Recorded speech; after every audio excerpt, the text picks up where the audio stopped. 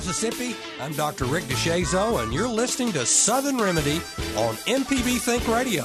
And I'm Dr. Alan Harris. Dr. Rick and I have a special guest, ophthalmologist Dr. Kimberly Crowder, sitting in with us today to answer your questions on eye health and eye problems. Eyes, yes. So if you want to take part in the show, get your questions ready or give us a call at 1-877-MPB-RING or 1-877-672-7464. Or send us an email. Our email address is southernremedy@mpbonline.org. Our phone lines are open now, so call us at 1-877-MPB-RING. We'll be right back after the news.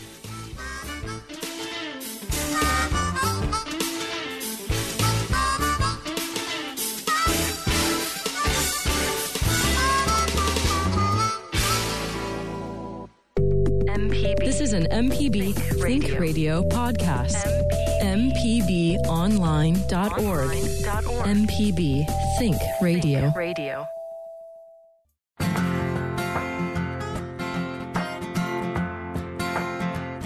Yeah, I just have something to say about diabetes. Hello, we're back.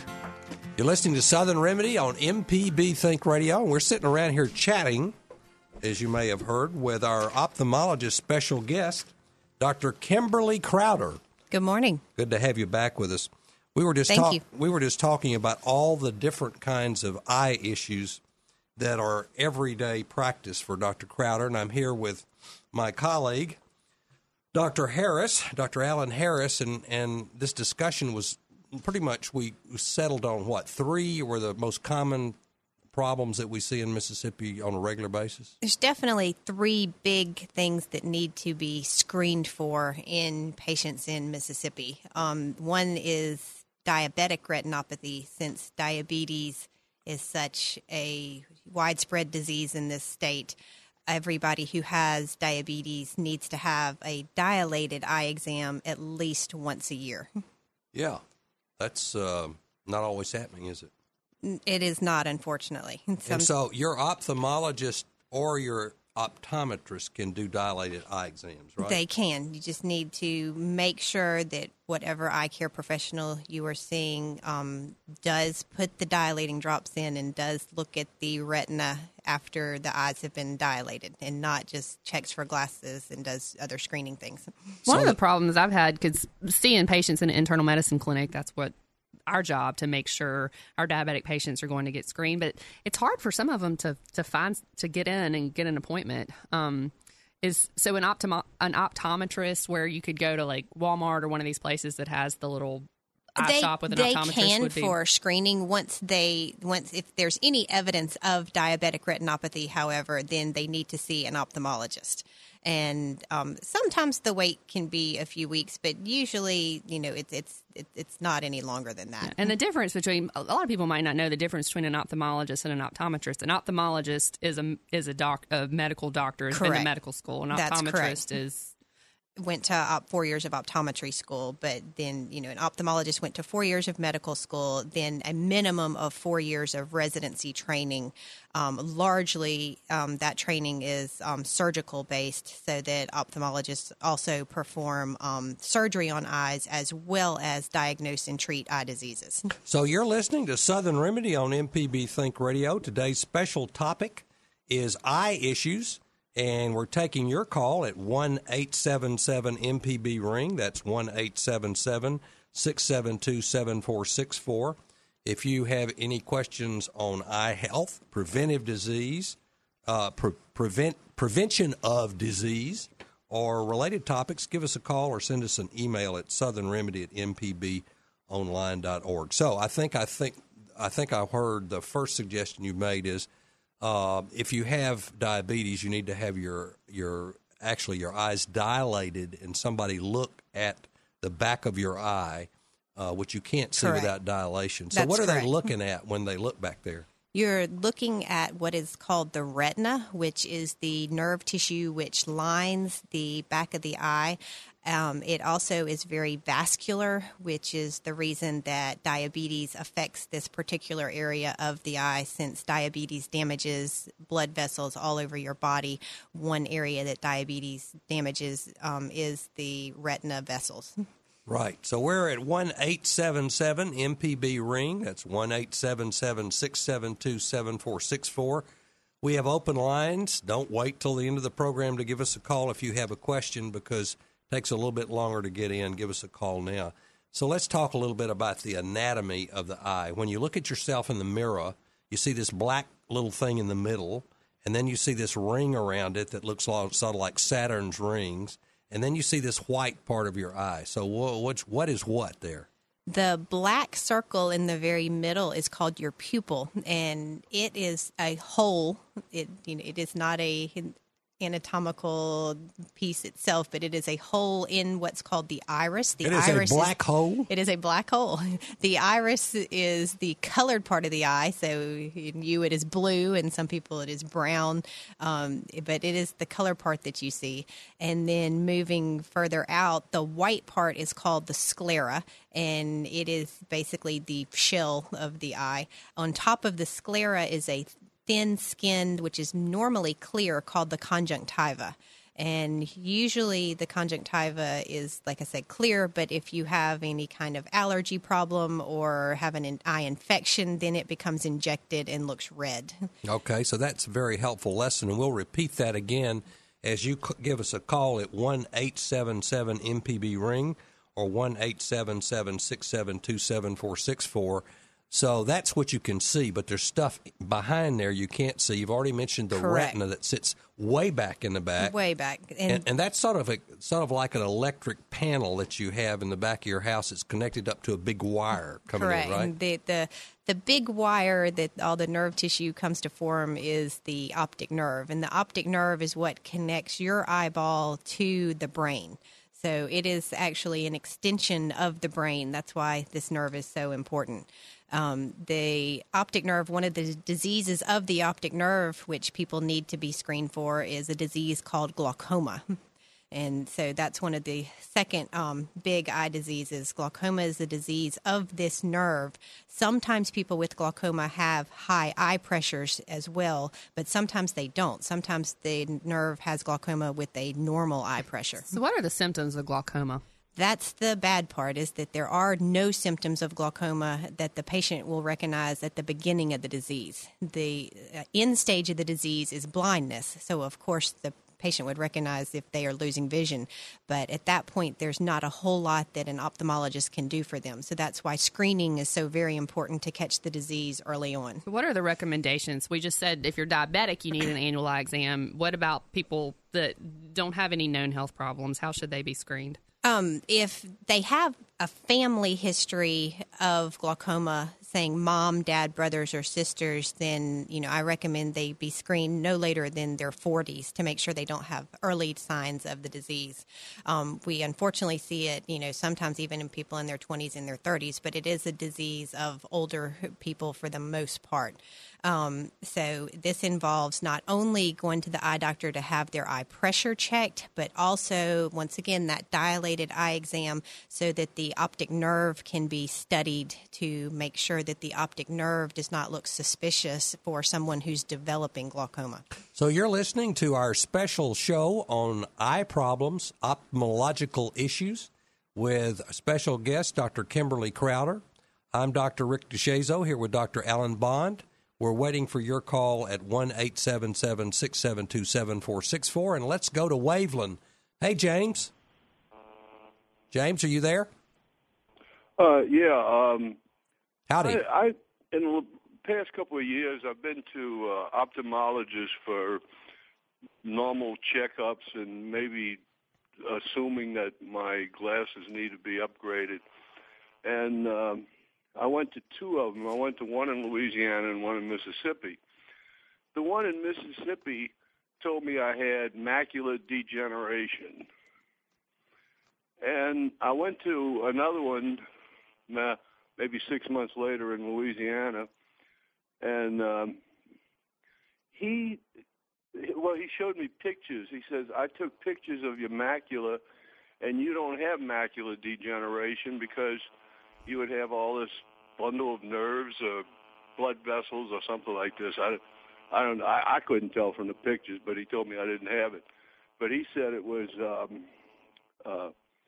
just what's that stuff that grows over your eye that's a fairly common, and they Cataract. take it off? Cataracts are the most common thing. Yeah, that's what he told me it was. Okay, so we got your question. You've gotten one of your two doctors must need to see an ophthalmologist because they're seeing different things, or maybe we got it wrong. Well, macular degeneration is a disease of an area of the eye called the macula. The macula is the part of the retina that allows you to have central vision. So there's in the retina, which is this piece of tissue at the back of your eye that's plastered. The back of the eye. Plastered like wallpaper back there. Right? One little area that accounts for everything you use your central vision for. Reading, watching TV, driving. You're largely using your central vision, not your peripheral vision. So probably the most important part of your retina is that macula area. Definitely for what you do with most of your life. Now, macular degeneration, sometimes it is very clear that patients have it if it's more advanced. In the very early stages of it, though, then it can be just subtle findings on the eye exam. It can be just subtle pigment changes in the macula. It doesn't necessarily have to have the neovascularization or the blood vessel growth at the beginning of the disease. So all those fancy words you're talking about are things that you can actually see and quantitate when you look in there with all those telescopes you use to look at our eyes. Well, you can see, and now we have very good technology at imaging the layers of the retina to look for subtle changes in a different way than just looking with a light. So one test that we use at UMC is called an OCT. And we can see early changes. Oh, that's OCD. Sorry, I got confused. A little bit different, but we can see early subtle changes from macular degeneration. Now, there are two kinds of macular degeneration as well. There's a dry kind, which is largely just pigment changes in the macula, and a wet kind, which can involve bleeding in the macula. So you don't have to see the bleeding in the macula in order to have macular degeneration. So what do you do about that if you find it? The dry form of macular degeneration, well, actually both forms, the most important thing is stop smoking. Smoking is a huge risk factor for macular degeneration. So another plug for throw the cigarettes away. Then for the dry form, there are vitamins. For the wet form, there are multiple treatments, including intraocular injections. And we're going to be talking more about macular degeneration and giving our previous caller an answer to his dilemma. When we come back, we're at 1-877-672-7464. That's 1-877-MPB-RING, or you can send us an email at southernremedy@mpbonline.org. We'll be right back to take your question after this break.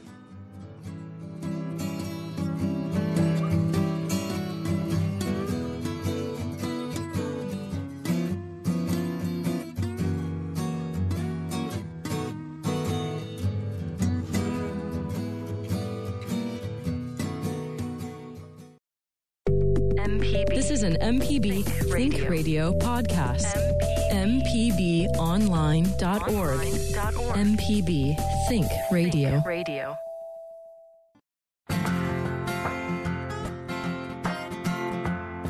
And we're back. This is Southern Remedy. We're talking about eyes today with Dr. Kimberly Crowder, ophthalmologist at UMC. So give us a call, 1-877-MPB-RING.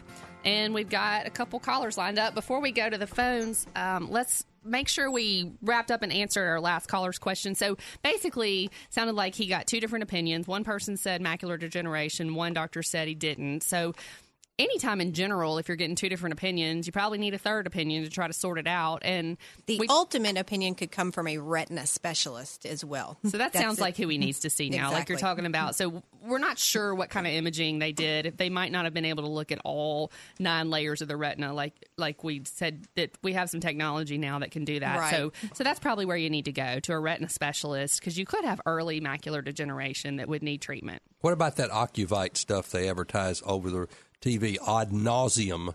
In fact, my wife brought some home and said, "You need to take this." I said, "I just saw my ophthalmologist, and she didn't say I had this."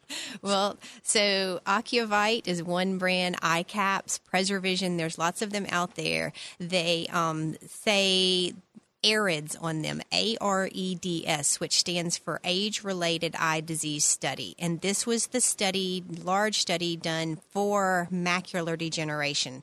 For the dry form of macular degeneration, this is the only treatment we have besides the smoking cessation that you can do right now. So if you have dry macular degeneration, it's usually recommended with approval from your primary doctor that you take these vitamins. Now, they are sold over the counter, but they do have risks with them since there are such high doses of the vitamins in them. It is not your regular Centrum Silver. It is huge doses of vitamin C, E, and D, as well as zinc and copper. So you need approval from your primary caretaker that these things are not going to interfere with any of your other health problems or medications that you're on. That's a good point, because zinc can be a real issue, especially in vitamin D is less so, but zinc is the issue. Let's go to Macomb. Hey, Karen. Yes. Thanks for your call. I have been diagnosed with a blepharospasm. And wonder if you have any suggestions of anything to help with this? Yes, vitamins, minerals? I don't know of any evidence-based medicine to support vitamin and mineral treatment for blepharospasm. Now, what blepharospasm is an uncontrollable muscle spasm of the muscle called the orbicularis oculi, which is the muscle in our eyelids. That's the wink muscle, isn't it? It is, and it spasms so bad, and it's usually brought on. My patients describe it to me. It's at its worst when light hits them in the eyes, just like mainly when they're driving, and it will spasm so bad that they cannot open their eyes. There are a few treatments for blepharospasm.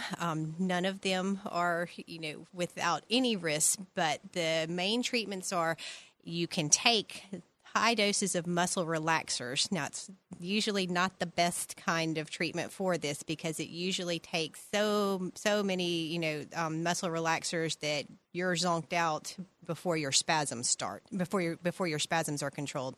You can have a surgical procedure to have some of that muscle stripped. This is usually not patient's first choice. The best treatment, in my opinion, are Botox injections into the eyelids to control these spasms. So what do you do when so blepharospasm was her problem, and she has this uncontrollable contraction of her eyelid, right? Uncontrollable We all blinking. have that all the time. All of us episodically Sometimes have that. we have a single muscle which will spasm, and that's when you feel what you call a twitch. Yeah. But that is just a single part of this muscle. The entire muscle in the upper lid and the lower lid is spasming so frequently that it prevents the patient from opening their eyes. Wow. So Botox is just a toxin that you inject into the muscle and it paralyzes it, right? Exactly. It temporarily paralyzes that muscle to control the spasms. My patients who I do Botox on, the Botox usually lasts from anywhere from about 2 to 4 months, and then they have to come back in for another set of injections. So can they close their eye at all? Oh, yes. Okay. Yes. Because that's a different, it doesn't paralyze it so your eyes just stay open. No, it just paralyzes it to control the spasms. So you have to give them the right dose at the you right have to place. do the right dose in the right places. That's exactly right. Yeah. That's exactly right. Yeah. You need somebody who has used Botox for treatment for blepharospasm, not just for cosmetic Botox. Right. I'm glad that winking is not pathologic. That could disappoint a lot of guys. You're listening to Southern Remedy at 1-877-672-74. And as you can hear, we've got an ophthalmologist who has lots of good information. So give us a call at 1-877-MPB-RING. Let's go to Denham Springs. Hey, Jacob. Hey, how are you? Okay, thanks for your call. And Denham Springs is a good place. Oh, yeah. Yeah. I have a question for you. I had an eye exam done a couple weeks back, and I'm 26. And the doctor asked me if I noticed anything floating in my eyes, and I asked him what did that mean. He said that there's sometimes you'll see a black dot with ziggly lines. They call them floaters. And he said he sees them in my eyes, but I don't see anything out of the ordinary. Maybe I'm just not paying enough attention. I don't know. Is this something I should be worried about? It is not something you should be worried about. Floaters you are seeing the jelly substance in your eye is called the vitreous. Instead of the back of the eye being filled with water, it's filled with more of a jelly consistency. And so sometimes you can see the edges of the jelly stuff, and those are called floaters. Most people do have floaters, but thankfully our brain learns to ignore them, and so therefore they're not bothersome. The only time that floaters are pathologic is if you see a big shower of new floaters that you've never seen before all at once, or if you have floaters associated with sustained flashes of light, or you're seeing a dark curtain across your vision. Those are the only time that it is a sign that something is wrong. Most people see a couple of 3-4 floaters in their vision, especially if they look at a white wall or a bright background, then they can find one of the little black spots. But if you don't see them, that just means that your brain has adapted well at ignoring them. So what keeps your eye round on the front? Rather than being sucked in is this goo that's back there, right? This jelly. The anterior part of the eye is filled with a watery substance. Everything in front of the lens of the eye is water. Everything behind the lens is more of a jelly substance, which we call vitreous. So what holds the lens? You said the pupil is a hole. Right behind the pupil is the lens. What holds the lens in place? These fine little hair-like structures. What do you call them? Hairy structures? Hairy structures. Okay. Zonules. Zonules. All right. Well, that's a good grandkid's name. Let's go to Florence. Hey, Jim. Yes, ma'am. Yes, sir. Thank you. My mother had macular. I got two questions, and I'll take the answers off the radio. My mother had macular degeneration, the wet kind. Took the shots from Dr. Chin, who was really good to her. And I was wondering if that was hereditary. And the second thing is that I work at night, and I work some long hours, and when I get off, my eyes, I wear glasses, but I see pretty good without them except for long ways off, but my eyes are tired, and they get blurry. And I wonder if that's just because I work long hours at night, or is that what do you do long hours at night? I'll take the answer off the radio. What kind of work do you do first before you leave us? It's blurry. I wonder if that's... Okay, I guess working at night could be almost anything, couldn't it? So the answer to the first question, the 3 main risk factors for macular degeneration, one I've already covered, is smoking, and that's the one that you can control, and you can make sure that you stop smoking. The second 2 risk factors you cannot control. It's being Caucasian, and it is having a family history. So to answer his question, yes, the fact that his mother has had macular degeneration puts him at high risk of developing macular degeneration. So yes, sir, you need to have regular screening eye exams to make sure you're not developing it. The second answer... Can I ask you a follow-up on that? Please. So if, and there may be no data on this, if you have a family history of the dry form of macular degeneration, and you tell the difference, I presume, between dry and wet by looking at it, should you be taking those expensive vitamins to prevent it? Those studies are still pending. We don't know if family members should go ahead and start taking the vitamins or not. We do not have an answer for that. Some of my patients do, but there's not evidence-based medicine right now. Thank you. The second question, the nighttime working question. Most of my patients who develop blurry vision at the end of their day, or in his case, night, is from whatever they are doing, whatever activity they have to do at work, they end up just staring. So whether they're driving all night or they're looking at a computer all night, like a lot of my nurses do, then the act of just concentrating and staring dries the eyes over time. So they develop dry eyes, which causes the blurriness. And then sleep obviously cures that because you close your eyelids and the eyes are relubricated. And I know you have a lot to say about dry eyes and ceiling fans. So if you're having dry eyes, you may want to give us a call at 1-877-672-7464. All right, let's go to Craig on the road in Jackson. Craig, you there? Hi there. Hi. I've got Sjogren's as one condition, so there's already issues with the eyes. But when I'm reading or doing something real fine focus, such as sewing, at about the distance that you'd hold something like that, an area starts to go out of focus and may go out of focus for half an hour that's small.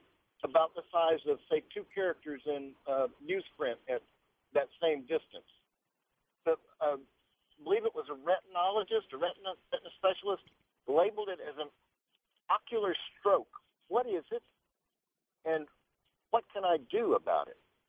Okay, so first of all, this Sjogren's, just to let everybody know what that is, that's an autoimmune condition, which means that your immune system is attacking a certain thing in your body. And Sjogren's, the way that usually manifests is dry eyes and dry mouth. You won't have a lot of saliva, which is a separate thing than what you're talking about. So I'll let Dr. Crowder answer your second part of your question. Well, Sjogren's is definitely a big eye problem for dry eyes because the patients tend to produce very little in way of tear production. So we need to add tears either by the way of the over-the-counter tears or prescription-wise as far as something like Restasis. So like I was saying about the gentleman who works at night and his vision gets blurry, if you stare at something, then your eyes are going to dry out. If you have Sjogren's, it's going to happen much, much, much more quickly. And so, we have to find a regimen of lubrication that works for you and your job. What about an ocular stroke? An ocular stroke is not related to Sjogren's in itself. Most people who have had a stroke of the eye, if that word has been used, then it is a part of the optic nerve that's been affected, either from them having high blood pressure, diabetes, or other vascular risk factors. So one of the things we want to talk about when we come back from the upcoming break, and we have a line open at 1-877-672-7464, that's 1-877-MPB-RING, is this whole issue about alarm factors, what you should see an ophthalmologist for immediately if it develops. So we'll be right back with that and lots more information from Dr. Kimberly Crowder and Dr. Eyeballin right after this break.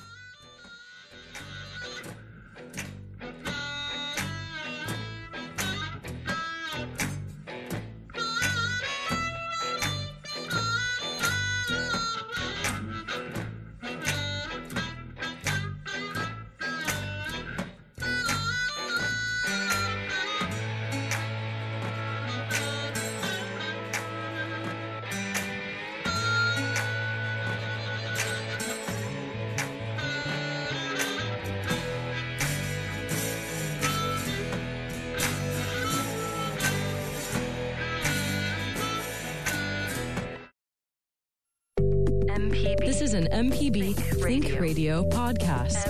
MPBOnline.org. MPB Think Radio.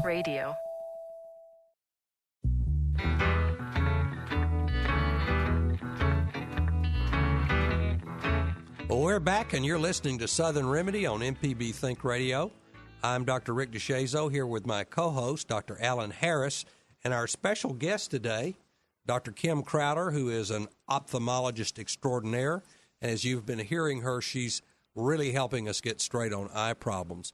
Now, we need to go right back to the phones, but would you give us the eye anatomy lesson just one more time? Because I know that's confusing to people. The black hole in the middle is what? It's the pupil. And the ring around it is the iris. And both of those structures are covered with what's called the cornea, which is clear in most people unless there's something wrong with it. But the cornea is where the dry eye comes into play. Okay, so that's sort of a sheet glass over the whole the windshield, deal. Exactly. And sitting on top of that is this conjunctiva thing, right? Well, the conjunctiva sits on top of the white part of the eye. Okay, so, only. It sort of stops right there. It stops at the edge of the cornea. So that's the front room. In the back room is this other thing hooked up to this wire, right? The back room directly behind the iris, the color part, is the lens of the eye, which develops cataracts as you age or with trauma.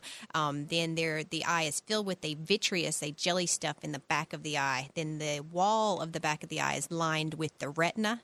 The nerve tissue of the retina comes together to form the optic nerve, which connects your eyeball to your brain. And the most important part of the retina is the... Well, the macula is where your central vision is. Okay, so that takes us to Ditmar and Meridian. How are things in Meridian? Oh, it's cloudy like it's over there. Yeah, I know. What's your question? I wish you addressed macular pucker. I seem to have it and not sure what to do about it. What? Well, it's just for the heck of it. What did your doctor tell you it was? I don't think he ever explained it to me. Okay. From my personal standpoint, I see objects smaller and further away. And so that's why you went in the first place. You were having trouble seeing stuff far away. Okay. So the retina is made of multiple layers, and the outermost layer is a membrane-like structure. And as we age, it can wrinkle, for lack of better terms, and that is generally what's referred to as macular pucker or an epimacular membrane or an epiretinal membrane. And it usually does cause distortion in your vision. Depending on how significant the distortion is will depend on whether or not the retina specialist recommends surgical removal of this membrane. All right, so that's a serious issue. It can be very visually debilitating. It is not something that causes permanent blindness like some of these other diseases do. Okay, we're at 1-877-672-7464, taking your call. All right, let's go to Dee in Jackson. Hello. Hi. I don't have a good connection because I have a cell phone, but I was wondering about cataracts, and I can give you my question and hang up and let you All right. answer. What's your question? They say that the cataracts have to ripen before they remove them, and why is that when once they're removed, you never have any eye trouble again? Okay. Well, I'll answer it from the back forward. Having cataracts removed does not guarantee that you will never have any eye trouble again, because there are so many different parts of the eye which can be affected by different diseases. A cataract is the lens of your eye. However, the lens of the eye becomes cloudy. It's a natural aging progression. Some people need cataract surgery, as early as their 30s, and then some people, still have, very mild cataracts in their 80s. When the cataract is, quote, ripe, end quote, is when your vision is being affected by the cataract. That is the absolute judgment call on when the cataract is ready for removal. The reason that it's usually a one-step process is because in order to treat cataract surgically, we remove the lens of the eye and replace it with an acrylic or a plastic lens. And this plastic lens stays in your eye for the rest of your life, and that's why the cataracts do not, quote, regrow, end quote. So I didn't realize until recently that ophthalmologists were also psychiatrists. Because I have a family member who is seeing her ophthalmologist, and one day she wants to have this surgery, and the next day she doesn't. One day she sees great, the next day she can't see anything, and she thinks it's a big deal. The ophthalmologist seems to think it's routine for her. She's worried about every complication she can find on the internet. The ophthalmologist says 99 times out of 100 things do well. What do you do with people like my relative who, and I think anybody that has eyes is probably going to end up having this discussion if you live long enough, because it's sort of an occupational hazard of having an eye. How do you deal with people like me and my relatives' anxiety over this? I sit down with the patient and discuss with them exactly what they're having trouble doing due to their vision. And that way we try to sort out which part of their visual complaints are dry, which is, something very common, which does cause that fluctuation, and which are more related to the cataract, like driving at night, having intense glare problems. Those are things more related to a cataract, whereas visual fluctuation is usually related more to dry eyes. And your relative is correct. Most of the time, cataract surgery goes very smoothly. Patients see better, as soon as the next day or the next week or so. And, it's a fairly quick recovery time when we're talking, in terms of a surgical procedure. Of course, there are always risks. And, even with the new quote-unquote laser cataract surgery, you still have to enter the eye. And so, therefore, there's always a risk of bleeding and infection whenever you enter a part of the body. Yeah, it's just like any procedure, right? Any procedure, I mean, you want right. There's always risk. There's it's risk always versus risk. benefit. How much is this troubling you? Are you willing to take the risk? Exactly. So, all right. So let's go to Mary and Braxton. Mary, you there? Oh, there we go. Mary, hey. Your program every morning, every week. I'm wondering about the relationship between dry macular degeneration and wet macular degeneration.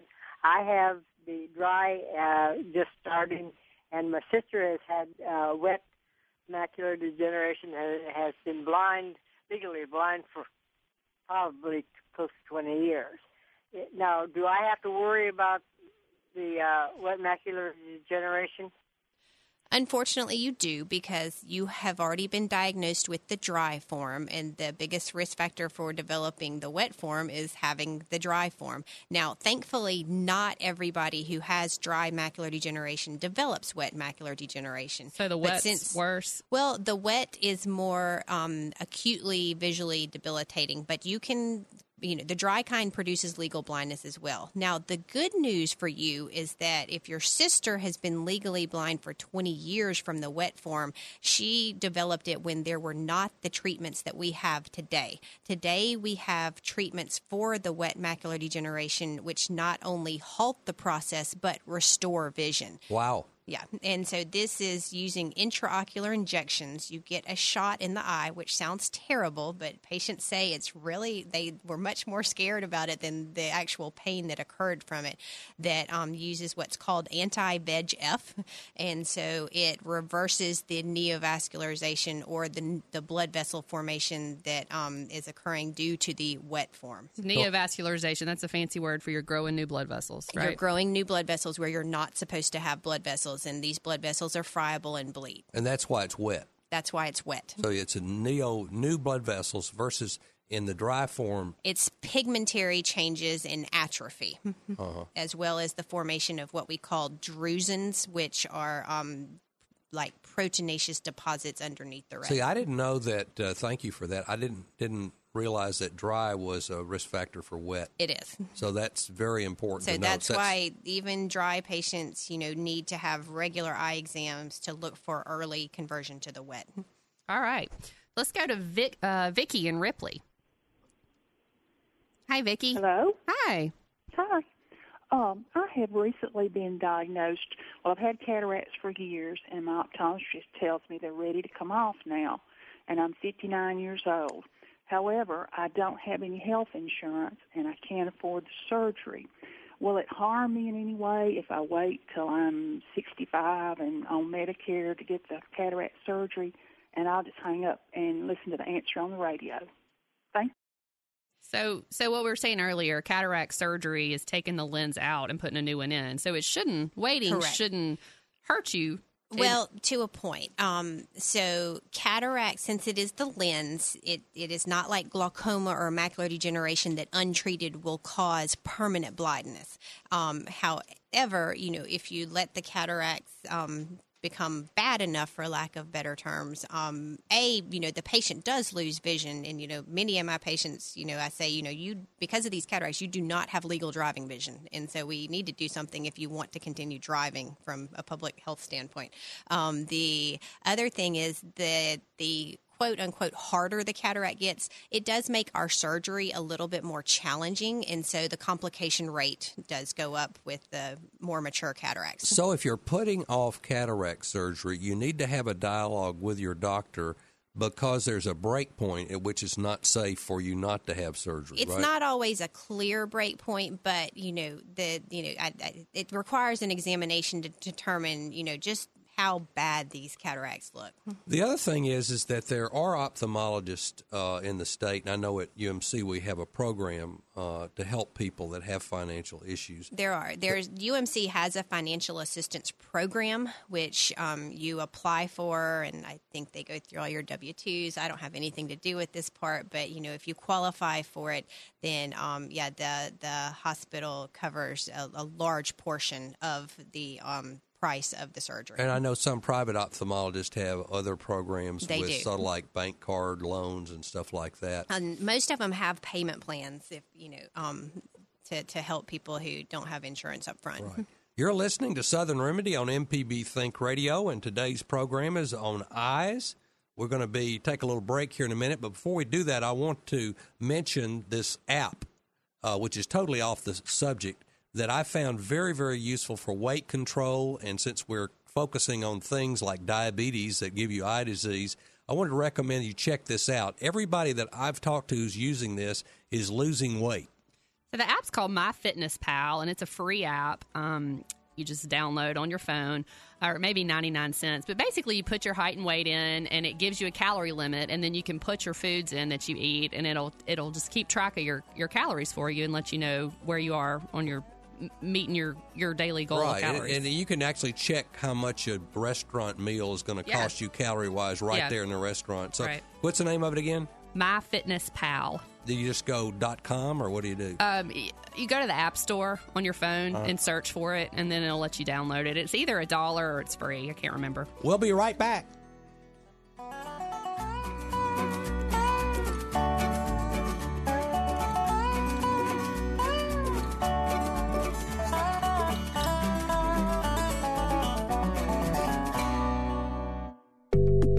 This is an MPB Think Radio podcast.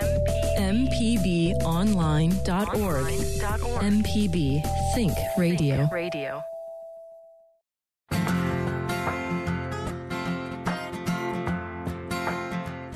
Welcome back to Southern Remedy. It's Eye Day on our show, and we have a very special guest, Dr.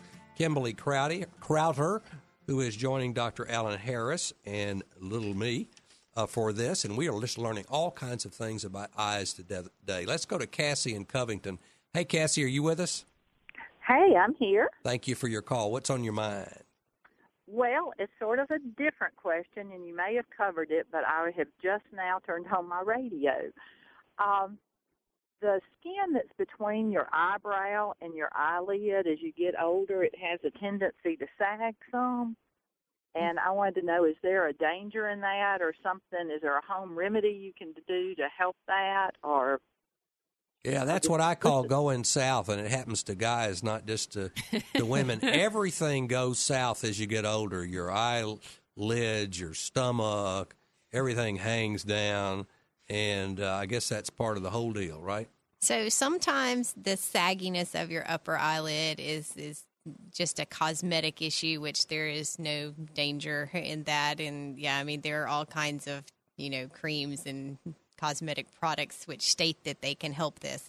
And help, in my help opinion, the purses of the people with very who little, results. The danger comes when the eyelids sag so bad that it is blocking your superior visual field. So you can't see superiorly like you used to because this tissue is sagging so bad that it's blocking part of your vision.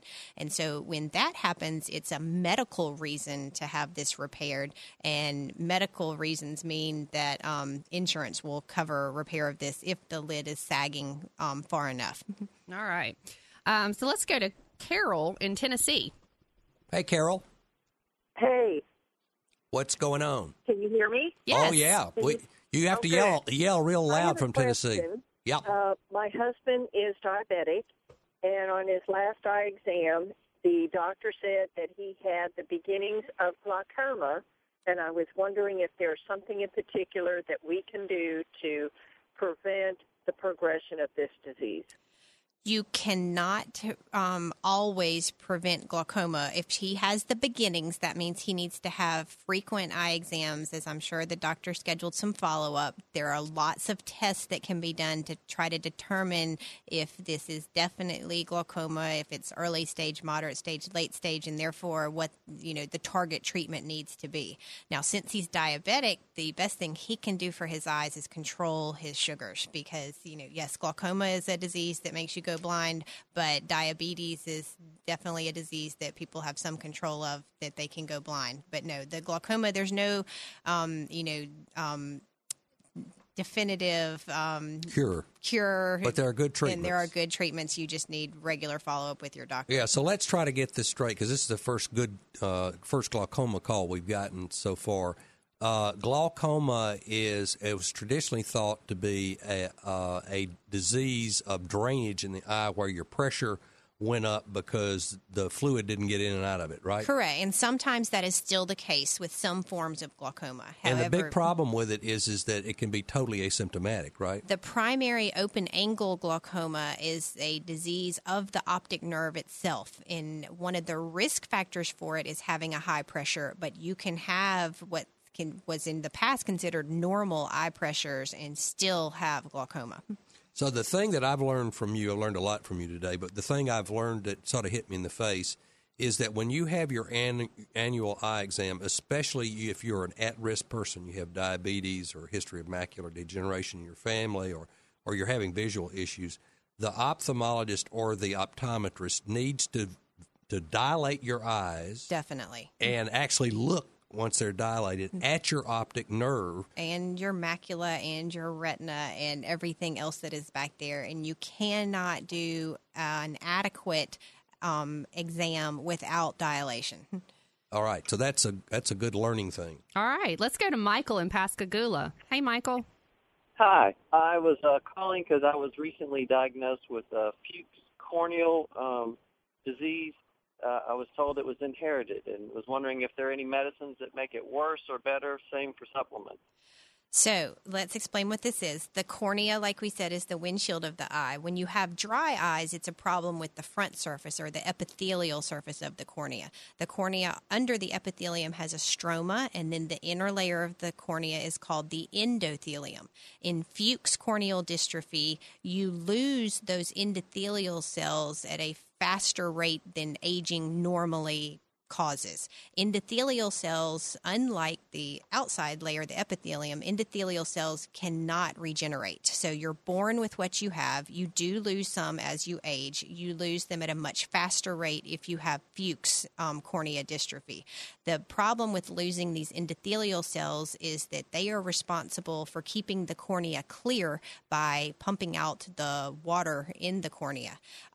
What you can do, and your doctor probably recommended, it's over the counter, but they're called Muro, M-U-R-O, ophthalmic drops, and there's a Muro ophthalmic ointment. It is a hypertonic solution, which means that it can help dry out some of the fluid from the front part, from you putting it on the front part of your eye to help, decrease the need for the endothelial cells.